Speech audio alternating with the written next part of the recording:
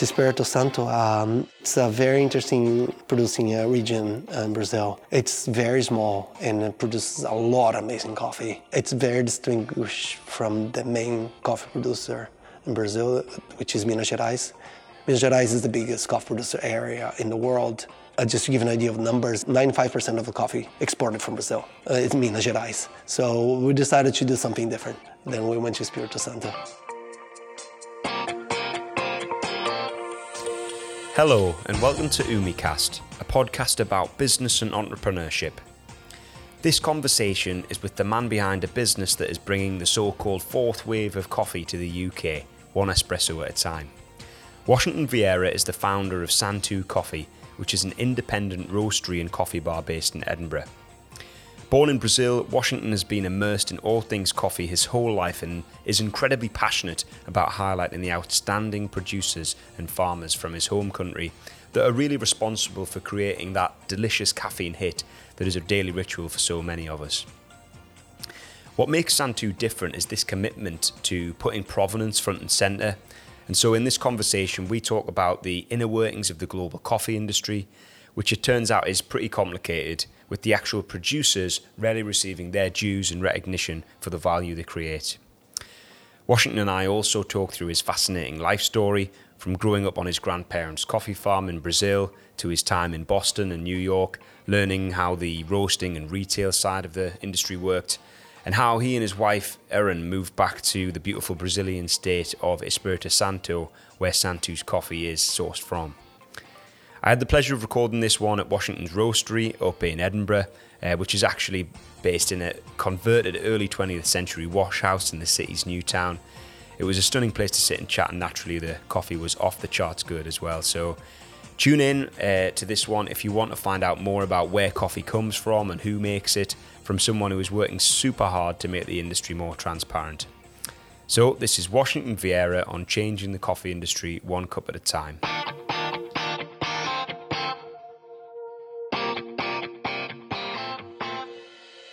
Well, welcome to the podcast, Washington, and thanks so much for hosting us in this fantastic space as well. Obviously, this will be going out as audio only, but we're in the roastery, which you guys have been in for about 6 months. Is that right?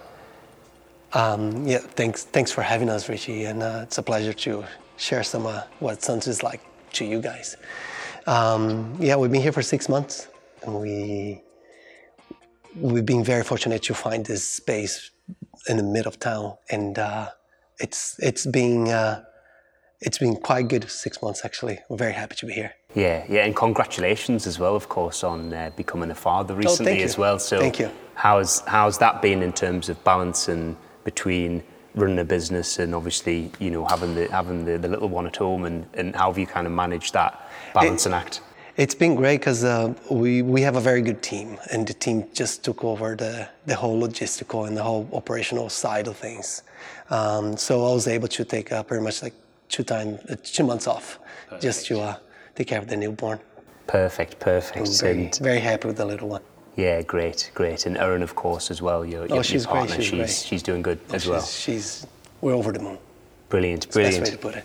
Brilliant. So in terms of like the history of this building then, Washington, so I know it's gone through quite a few iterations. So it was first opened in like the 1930s, is that? That's correct. The building was constructed in the 1930s, and it ran as one of 12 washrooms here in the city for 40 years.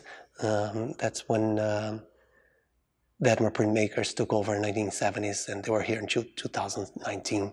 Yeah, okay. So in terms of when it was the washroom then, I know you mentioned something about how it was related to kind of a government initiative around hygiene. So just tell me a little bit more about that. Yeah, at the time was to fight the TB disease that was taking over the UK, and the wash house was an idea to make sure people were washing proper all their belongings. Yeah, of course. And then how is it kind of translated to be in the roastery then? So, tell me about when you guys first looked at the space, and was it a case of as soon as you got here, you realised that this was going to be the place that you were going to make the coffee? That's correct. Once we walked in, it's funny, once you pass by in front of the building, you don't realize that a place that looks like an ordinary building, like an ordinary house, like a Georgian, beautiful place, beautiful building from the outside, and you open the door and it looks like a Victorian swimming pool without swimming pool, because it's so vast in terms of size, the beautiful high ceilings, and the skylight's just stunning because there's so much space and so much vibrance, and the tiles itself on the wall bring so much light to the building. So when we first got in the building, it was like, how is a place like this in the middle of town not being used? And it is really hard to find a good size industrial spaces in the city. Of course. Very often you have to rely on being a suburban area or much further from the town itself. So it was a little bit of a hidden gem, this place. Very much. And sometimes I pass over some buildings, like I wonder what's behind the door. Is it more buildings like the wash house itself? Yeah, well, of course, we're in Edinburgh, and it's very much that type of city, isn't it, where you have these fantastic sort of ancient-looking facades outside of these buildings, but then in there is often something different to what you might think. And the city also has a fantastic coffee scene, which is obviously why you guys are based here. So, yeah, I guess what's been your impression of the kind of coffee scene in Edinburgh? And I know you talk quite a lot about the kind of fourth wave of coffee. And do you think that kind of fourth wave is taking over Edinburgh as well? It's been changing a lot. The city is very welcoming to independent business, and the specialty coffee industry relies a lot on customers that are open to changes. And smaller companies like us, for instance, will have more of an easy way in that kind of environment. And people tend to react really well to changes. People tend to react really well to new things. And the fourth wave or the third wave of coffee, if you want to go a little back, it really welcomes and really propels that kind of initiative. Yeah. And let's go right back then, I guess, to the beginning. So obviously now you're here, you're running Santu in Edinburgh, you've got the roastery. But your kind of relationship with coffee goes right back to when you were a child in Brazil, right? So maybe just tell me a little bit about that story, where you grew up and how things were over in Brazil. Oh yeah, definitely. So I was born and raised on a coffee farm, my grandparents' coffee farm. They did coffee for like 40 years, in a commodity level coffee. And if I'm not mistaken, my mom might correct me on that. I had my first cup of coffee when I was 2 years old. Okay. And definitely was a lot of milk in it, but that's pretty much when I started getting caffeinated. And I have very fond memories of playing around the coffee fields and it's just getting lost and like having a blast of a childhood, just being brought up like that. Yeah, so the coffee farm that you kind of grew up on and spent a lot of time at, it belonged to your grandparents, right? It belonged to my grandparents, yes. Whereabouts in Brazil is it then? Because there's kind of like a coffee belt, right, that kind of goes, well, I mean, right across the world. So whereabouts in Brazil was it? It's southeast of Brazil. It's in the state of São Paulo. We're probably 5 hours away from the capital, from São Paulo itself. And it was a big farm. I think we had 25,000 trees at one point, right, which very much translates to 80 tons of coffee a year. Wow. Yeah, it was a lot of coffee. So in terms of kind of managing that then, so I'm sure, did you have a bit of an insight into what it was like working on the farm or the life really? Because, 80 tons of coffee a year over this vast estate, I'm sure. Like what was your experience of that in terms of, like, to me that sounds like just a huge operation, but I suppose it's like a way of life over there, right? Very much. I mean, I was a child, so it was just like, to me, it was just, I never grasped the idea of how much coffee that was back then. And now when I look back at those numbers and I talk to my aunts and my uncles, and they tell me like how busy it was and like how complex it was, because coffee is it's a product that needs a lot of care before becomes the ingredient that you use to roast. I mean, it itself. looks completely different, right? When you farm it, it's completely different. Think of a cherry, the cherries that you buy at the supermarket. You don't want the fruit, you don't want the pulp, you only want the seed. Yeah. And to get to the seed, there's a lot of process, a lot of timing that has to be put into it, and to make sure the seed is perfectly dried and it's perfectly consumable later on, it requires a lot of work. Yeah. And was there any kind of expectation in Washington that you would kind of go into the family business, that you would kind of follow in your grandparents' footsteps and be involved in the coffee industry? Of course you now are, but you've been on a journey in your kind of career, sort of outside of coffee as well. So yeah, obviously you had your first cup when you were just 2 years old, so it's always been a kind of feature of your life. But was there ever a kind of expectation that you would go into the business as well? No, there was never such a thing. Funny enough, there was this period pretty much when I was probably 12 or 15, when my grandparents they just retired and they stopped doing coffee.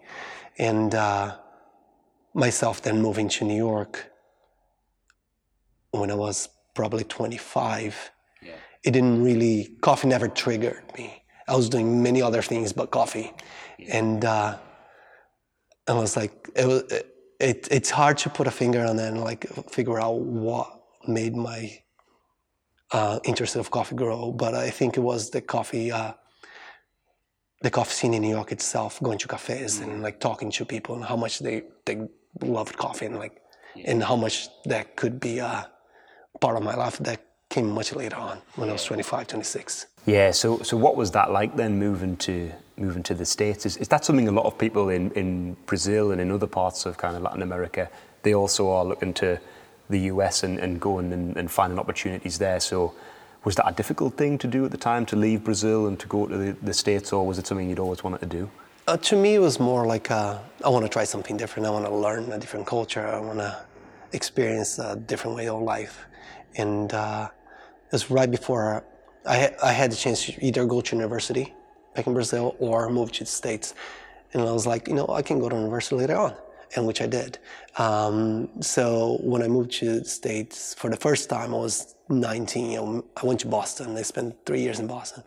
Went back to Brazil and went back to school, went to university, and I was like, all right, I'm still not happy with this. I'm not ready to settle. You haven't scratched the itch? No, not yet. Let's go back there again. And that's when I decided to move to New York. Yeah, and obviously, New York, kind of the one of the most densely populated cities in the world, one of the richest cities in the world, such a cultural melting pot. What was it like to kind of be there? Coming from, I presume you were in a rural part of Brazil, were you, in terms of, obviously you'd need all the space, right, to do for the coffee farming and things like that. So was it a bit of a shock to the system, obviously firstly going to Boston and then going to New York? So when I first moved to Boston, I was living in a big town already. So, okay. But still, it's a big change. Yeah. I mean, it's like it's like leaving Sunderland to go to a big metropolis. Yeah. So basically, that's what it is. And I was really immersed in the city. I really enjoyed being in New York in the first few years. I probably went to MoMA every other week. Yeah. And that was a big part of like getting involved in the culture of the city itself. Yeah. And so many fantastic museums and galleries. In 2012, I probably saw 52 concerts. Yeah. I love every weekend. Pretty much every week. I love live music, and you got to immerse yourself into the city. That's one of the things that New York has to offer, and you have to grab all the things. We're the city that never sleeps, isn't it? It does not. It does not. But it's at the same time, it's very time consuming. Like it drains a lot of your energy, but in a very good way. Yeah. So how did you meet Erin then? So did you meet Erin in New York? Yeah, we met in New York, and it was pretty much when it was just the right timing, and we were both been in New York for like 70 years at a time, and we had an itch to do something else, and we just took 8 months off. We travel around and went up in Brazil, Yeah. on a coffee farm again. Ah, right, okay. So that's Espirito Santo? That's Espirito Santo. It's a very interesting producing region in Brazil. It's very small and it produces a lot of amazing coffee. And it's very distinguished from the main coffee producer in Brazil, which is Minas Gerais. Minas Gerais is the biggest coffee producer area in the world. Just to give an idea of numbers, it produces 95% of the coffee consumed and exported from Brazil. Is made there. It's Minas Gerais. So we decided to do something different. Then we went to Espirito Santo. Okay, and so did you actually work on the coffee farm in Espirito Santo? So in Espirito Santo, I was very much on hands-on working and trying to make this farm at a time being an exporter, a direct exporter. So I went to work with Eduardo Tosi at the Sítio Floresta. Now he's pretty much our main partner. Yeah. So at that time he wanted to expand. He was roasting coffee at the time and producing specialty coffee as well. So he was selling green beans and selling roasted coffee, but he wanted to export as well. And he had pretty much everything in line to do it. He was doing amazing quality green beans, but he couldn't find the right channels back then. Yeah. And that's why he hired me, and then so this is the coffee we're drinking today, is it? This is the coffee that we're drinking today. That's correct. Right. Yes. Okay. So that was probably, I guess, the first time you really saw the global coffee business and the supply chain, and it's quite a complicated supply chain. It's very complicated, and so there's a lot of middlemen. There's a lot of agents, and there's a lot of brokers. A lot of times they have nothing, no hands-on in terms of what the coffee is itself. But the idea from the beginning when I was working at the farm was to make sure we cut a lot of those middlemen. And when we moved to Edinburgh, the idea was like, now we're roasting coffee, let's import direct as well. Yeah. Because of course,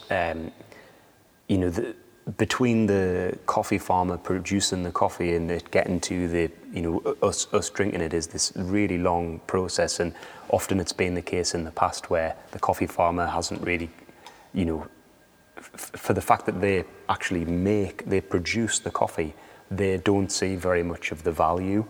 So, I know that we've chatted about things like fair trade and other kind of rainforest alliances is another one. And yeah, how are those schemes kind of flawed in a way, would you say, in terms of that, they're not really fit for purpose for some coffee farmers, and then they end up just back into the old-fashioned middlemen process and things like that? So it's important to understand that the majority of the coffee produced in the world is produced by small family holders, small farm holders. So very often they're like not more than 30 hectares of land. And for farms, for properties that size to get accreditation by Rainforest Alliance, or either like fair trade, it takes a lot of time and it's very costly as well. Some labels cost up to $12,000 to get accredited, because you have to do a lot of changes in the property itself. It takes time, and to be audited itself, you pay, I believe, around $4,000 a year to be audited. And this is quite a lot of money, right? It's a lot of money to any property. You think of a small farm here in UK, they have to pocket like £4,000 every year to get accredited. So it's a big thing to ask to a farm, and very often they accredit in groups. So fair trade, for instance, they accredit like a cooperative, a farmers union, for instance, and everyone in that union then will get accredited. then it's a more welcoming way. It's an easier way to get in. Yeah, it's a little bit more affordable that way. Totally. Okay. And, seeing the way that the supply chain operates, was that the first time, and obviously working with this guy who you met in Espirito Santo, was that the first time that you thought, I want to go back to the UK and I want to set up my own coffee business and kind of disrupt that supply chain a little bit and work directly with the farmers? It helped. It helped a lot to have the contacts in Brazil to know the industry from inside out, no doubt. But it happened very organically. It was never a business idea until we moved to Edinburgh. We moved here on a personal level, and we then put our heads together. What are we going to do now? Oh, we're going to work with coffee. How are we going to do this? Oh, we have those amazing contacts in Brazil. We know this amazing area that produces amazing coffee. Let's give it a try. And that's pretty much how it started. It grew very fast, but again, it started very organically. It started very small. Yeah. So I think that brings us on to talking kind of directly about San2 then. So yeah, just I guess tell me about setting up the business, and obviously I guess the sort of unique selling point, if you like, of the business, or what makes the business different, is that you do work directly with the farmers in Brazil, right? So that the people who are drinking coffee at your cafe or buying it, they know exactly where that's coming from. Correct. Transparency is the main focus of our company. We've been working with the same farmers since the beginning. So right now we have 5 farmers in our portfolio, and they're not just partners; they're good friends. Like the main farmer that we work with, Eduardo Tosi, for instance. Like I've been to his wedding, and we talk very much every day. It's more like a friendship kind of thing. And of course, there's always the business sides of it as well. But we're very fortunate to have this very close relationship with them. And that itself, when we translate into a language that's more appropriate to business, it goes beyond being transparent. It's just the way things are. And that's been definitely the biggest selling point of our company. We are consistent. We work with the same farmers, the same kind of coffee every year, and clients, they feel very compelled to work with us based on that. Yeah. So you've got Eduardo, and then there's another sort of 2 or 3 farmers, isn't there, who you work with? So we have Eduardo Tosi, we have Adelfo Casagrande, we have Jaqueline Estiavo, and we have the Tosi family, which is composed by some of the Eduardo cousins, and they put together the biggest lots that we work with. So right now we have 5 farmers, and they're all different coffees, although they come from the same regions. Espirito Santo. They're all the same area, pretty much. They're like within with a 20 miles range, pretty much. But they're all different terroirs, and the idea that you can taste different coffees, and pretty much it's very tangible. Like they're very different. Yeah, absolutely. So even though they all, essentially it's the same climate, probably a lot of the same processes and approaches to growing the coffee, but with a completely different flavour. Oh yeah, I mean the terroir itself changed a lot of the flavor profile of the coffees, and we tend to vary in terms of processing. There's a lot of different processing. There's a lot of different ways to get to the dry cherry bean itself, and so we have natural coffee, we have pulp naturals, we have honey processed, and fermented coffee sometimes. So that itself gives a lot of different different tastes in the coffee itself. Yeah, and is the taste of coffee, or does that change on a kind of year by year basis as well? Very much in terms of, I mean, obviously the climate change side of things, where the temperatures are rising. Do you think that's having an impact on the way that the coffee kind of comes out, and obviously the growing process and everything like that, right? When they harvest and make all those kinds of decisions. Oh, certainly. Coffee can be very often compared to the wine industry, and it definitely requires a lot of attention to make sure, the weather, it's not impacting too much the harvest. So, but basically every year you have a very tangible difference in terms of profiles. Yeah, depending on the seasonality. Very much. If the rain doesn't come in the right time, if it's too much rain or too little rain or too much sun, if the drying process is affected by being too cold at a time, it's a number of factors that definitely change the outcome of the taste of the final product. And then just moving on from that, I guess the roasting side of things. So, how much of an impact does that have on the final product, if you like? Because I guess when it comes to you guys here, so does it get shipped over from Brazil to Edinburgh? Correct. So it's a container from the farm gate to our door here to the workshop. There's simple as that. It doesn't stop in any warehouse. It doesn't stay anywhere. It just comes straight here, 30 days on the sea. Yeah.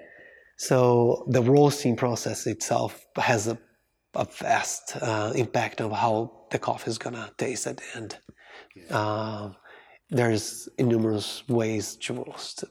There's always this magical need to get the best out of that specific coffee, and roasting itself. That's where you're gonna either succeed or fail on that. Oh, right. Okay. Yeah. It's so very complex. Okay. And so it goes into you've got the machine over there, right? So it goes into there, and the temperature's set at a certain level for a certain period of time, and then it comes out, and that's, I guess, the little sort of dark brown beans that we're all accustomed to. So right from that kind of cherry sort of shape, where we would never think of that as resembling coffee, to obviously what we think of. Correct. So basically, it's a seed. It's a grayish seed that has a high content of water in it. And the roasting process, it's basically there to dry the seed, so to get rid of the water, and there's so many different chemical compounds reacting to the heat and to the speed of the machine, to the speed of the drum, and it's a science. It's based on numbers. It's based on try and error.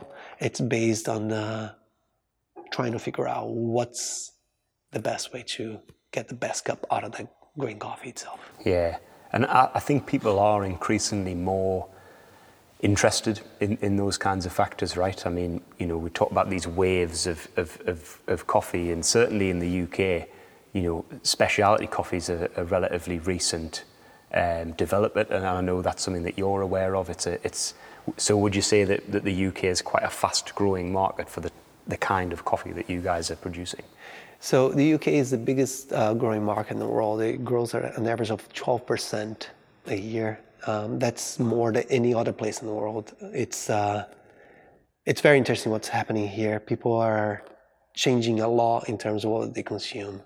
I tend to relate the coffee industry with the wine industry, and I go back and forth between them very often. It's like what used to be I wasn't here, but I've heard a lot of these stories. It's like what used to be here 20 years ago. You'd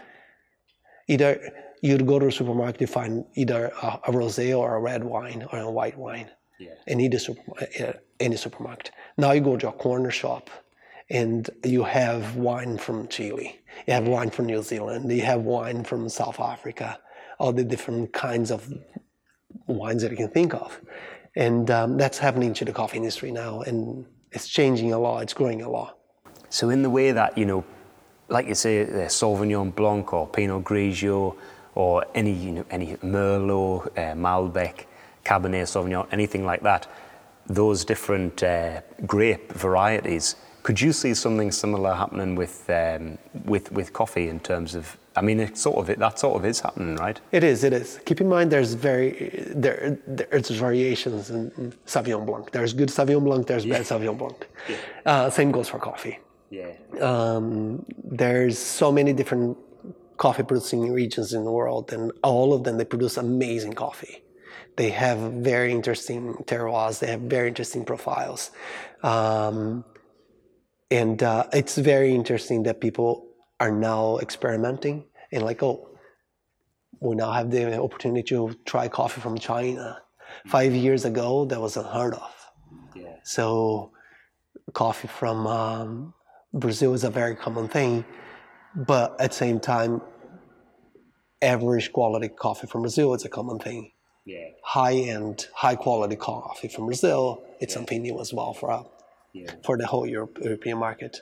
Yeah, and you mentioned China, which is not an area that, or a country that drinks a lot of coffee, but you know, if they do start to drink more and more coffee, I know you mentioned that perhaps the prices of coffee could rise as different parts of the world have the same thing happen to them that's happened in the UK, where, you know, like you say, the industry's growing 12% year on year.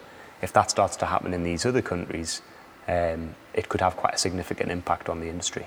No doubt. I mean, China's, it's a huge consuming country, and just based on the population itself, they're about to really become the biggest coffee consumer in probably in a couple of decades. And when that happens, the coffee prices will definitely jump. I say this based on the fact that other commodities suffer the same way. Soy, for instance, was the same problem 10 years ago. Just give me an example. Brazil is the biggest producer of soybeans in the world, and now the majority of the soybeans being exported to China, and that drives the prices a lot, becomes much higher, definitely.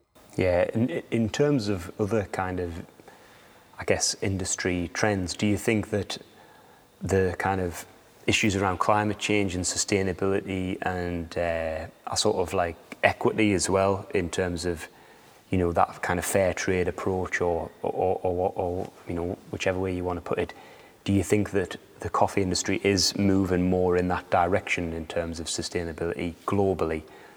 Because obviously, as with any other industry, it has to move in this direction, right, and become more sort of aware and sustainable, I guess.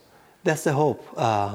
So a lot of companies are pushing forward to have a more transparent and a more, you know, environmental friendly kind of way of producing things. In the coffee industry, especially the third wave and in the specialty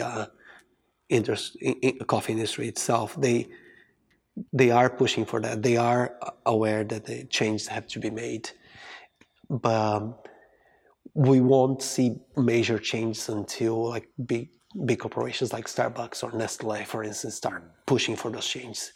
And it's thanks to consumer pressure and consumer willing to spend more money in products like that. Things are changing, and big companies as well are shifting to a more sustainable way, definitely. Yeah, I imagine, you know, Starbucks is probably a buyer of more coffee than maybe most of the other sort of companies in the world combined, right? I imagine the sort of the really big players in coffee have that kind of market moving purchasing power, right? So kind of insofar as like independent businesses are going to be able to have an impact, like you say, we really do need those big players, right, to get on board. So Starbucks itself is the biggest. It's the biggest. How can I put this? I think they were the biggest influencer in the second wave of coffee. Starbucks it's really important to what's going on to the coffee industry right now. They kind of show people that coffee is more like an experience itself, and that was pretty much the propeller of the third wave of coffee. And then we finally understood that coffee must be consumed in a way that really triggers a more of an experience itself. So, and Starbucks, no doubt, is the biggest fast food company in the world when it comes to coffee. Yeah. So they do dictate a lot of what's going on in the industry. Yeah, it's really interesting what you say about them being a big driver of this kind of specialty revolution. And yeah, I mean, it does. Coffee is such an important part of most people's day. You know, they say it's the second most consumed liquid after water, yeah, right? So, you know, it seems odd now looking back to think that people weren't really that interested in, oh, I'll just have whatever type of coffee. You know, it seems strange looking back now because it's part of your morning routine. It's what you do every day. It seems strange looking back that it wasn't. You know, people weren't more kind of thoughtful in terms of the coffee that they were drinking. Yeah, I mean, what happens after Starbucks is that the third wave came in and like they decided like let's understand what traceability is. Let's understand what a better cup of coffee is, and combined what with Starbucks is to offer the experience itself. Just sit down, relax, wind down. Yeah. And that itself has become a big impact in the third wave in the coffee, specialty coffee itself. Yeah. Okay. Brilliant. So, in terms of for you guys then with San2, so you've got the coffee bar, you've got this fantastic building here right in the centre of Edinburgh. So, yeah, I guess what are your plans now moving forward then?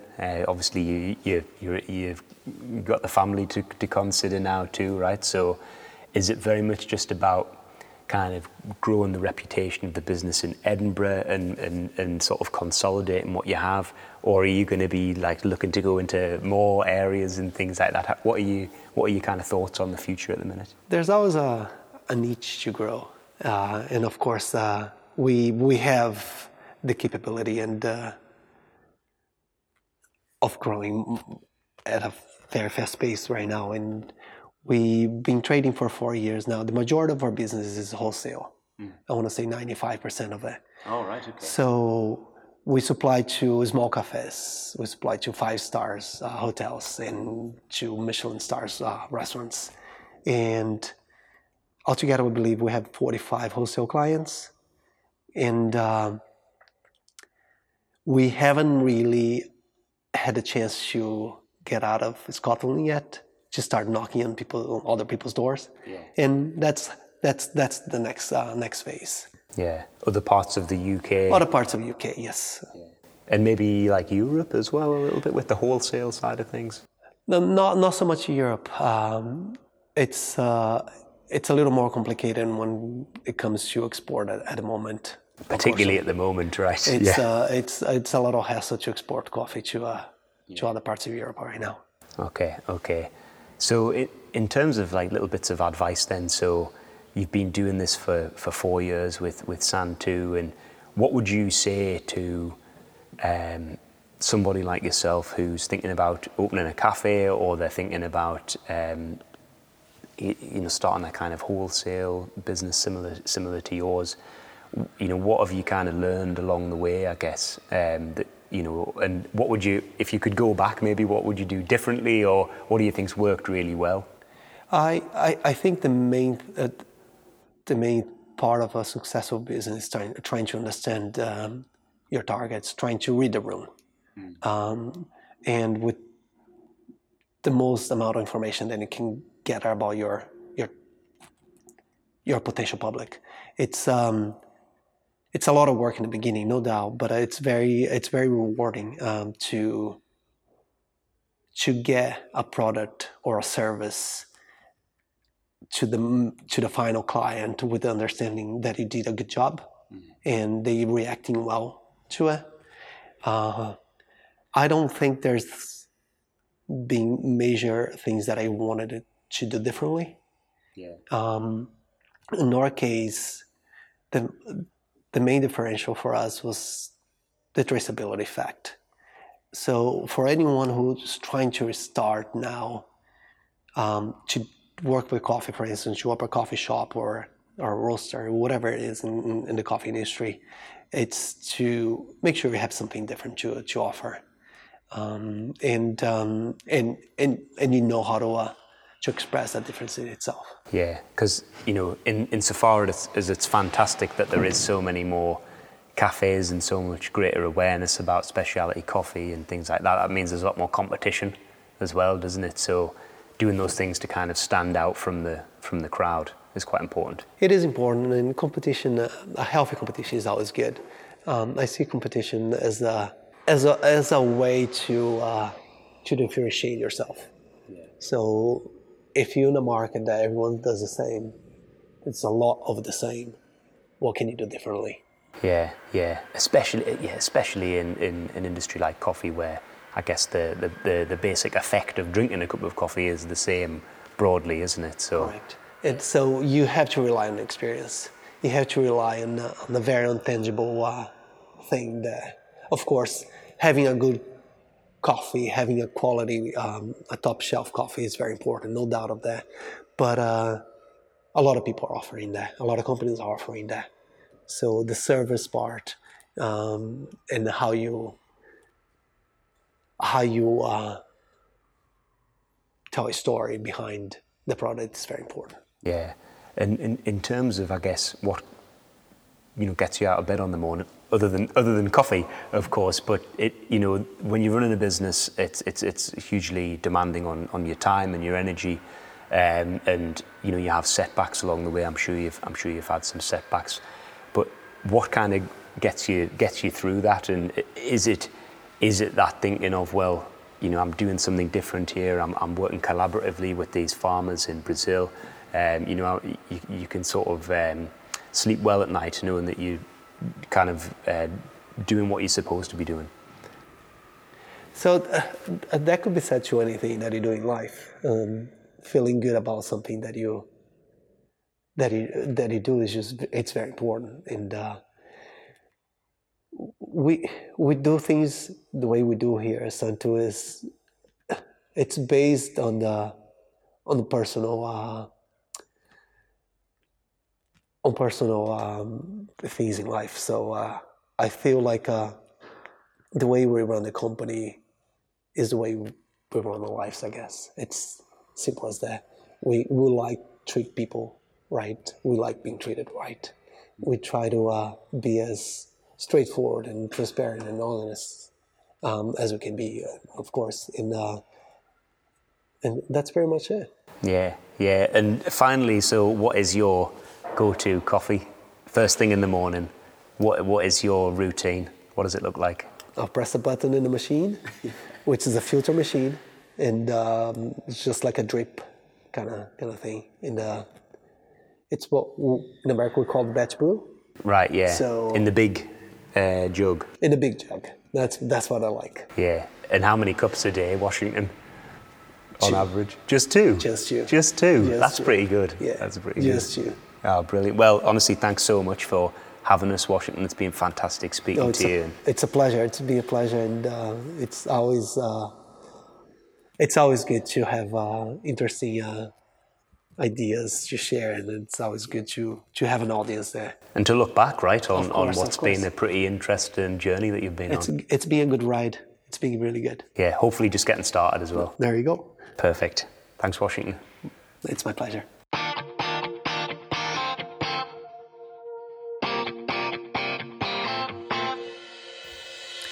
So that was Washington Vieira there talking about the industry behind what is the world's most popular drink after water, apparently. Coffee, of course. So it was fascinating to hear about Washington's travels from Brazil to Boston to New York and then back to Brazil before obviously moving to Edinburgh with his wife Erin to start up Santu Coffee.